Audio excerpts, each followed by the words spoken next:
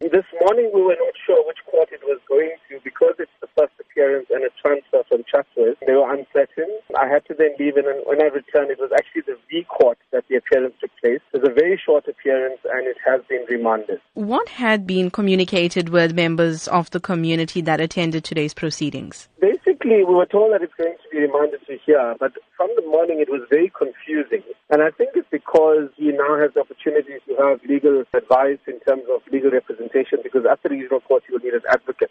But there was not much communicated with us, I must be honest. People that were here were a bit confused. Even journalists were confused because we didn't know where the case was going to be heard. What's your expectations of this case? That he will be found guilty and he will be receiving the maximum sentence in a sexual offences case. It's a bit too early to say. I mean, the fact that he has been arrested and he is awaiting trial, for me, I have faith in the justice system. Also, the fact that it's been transferred from a lower court to a higher court means the seriousness of the offence. So I'm just waiting for the actual proceedings to start.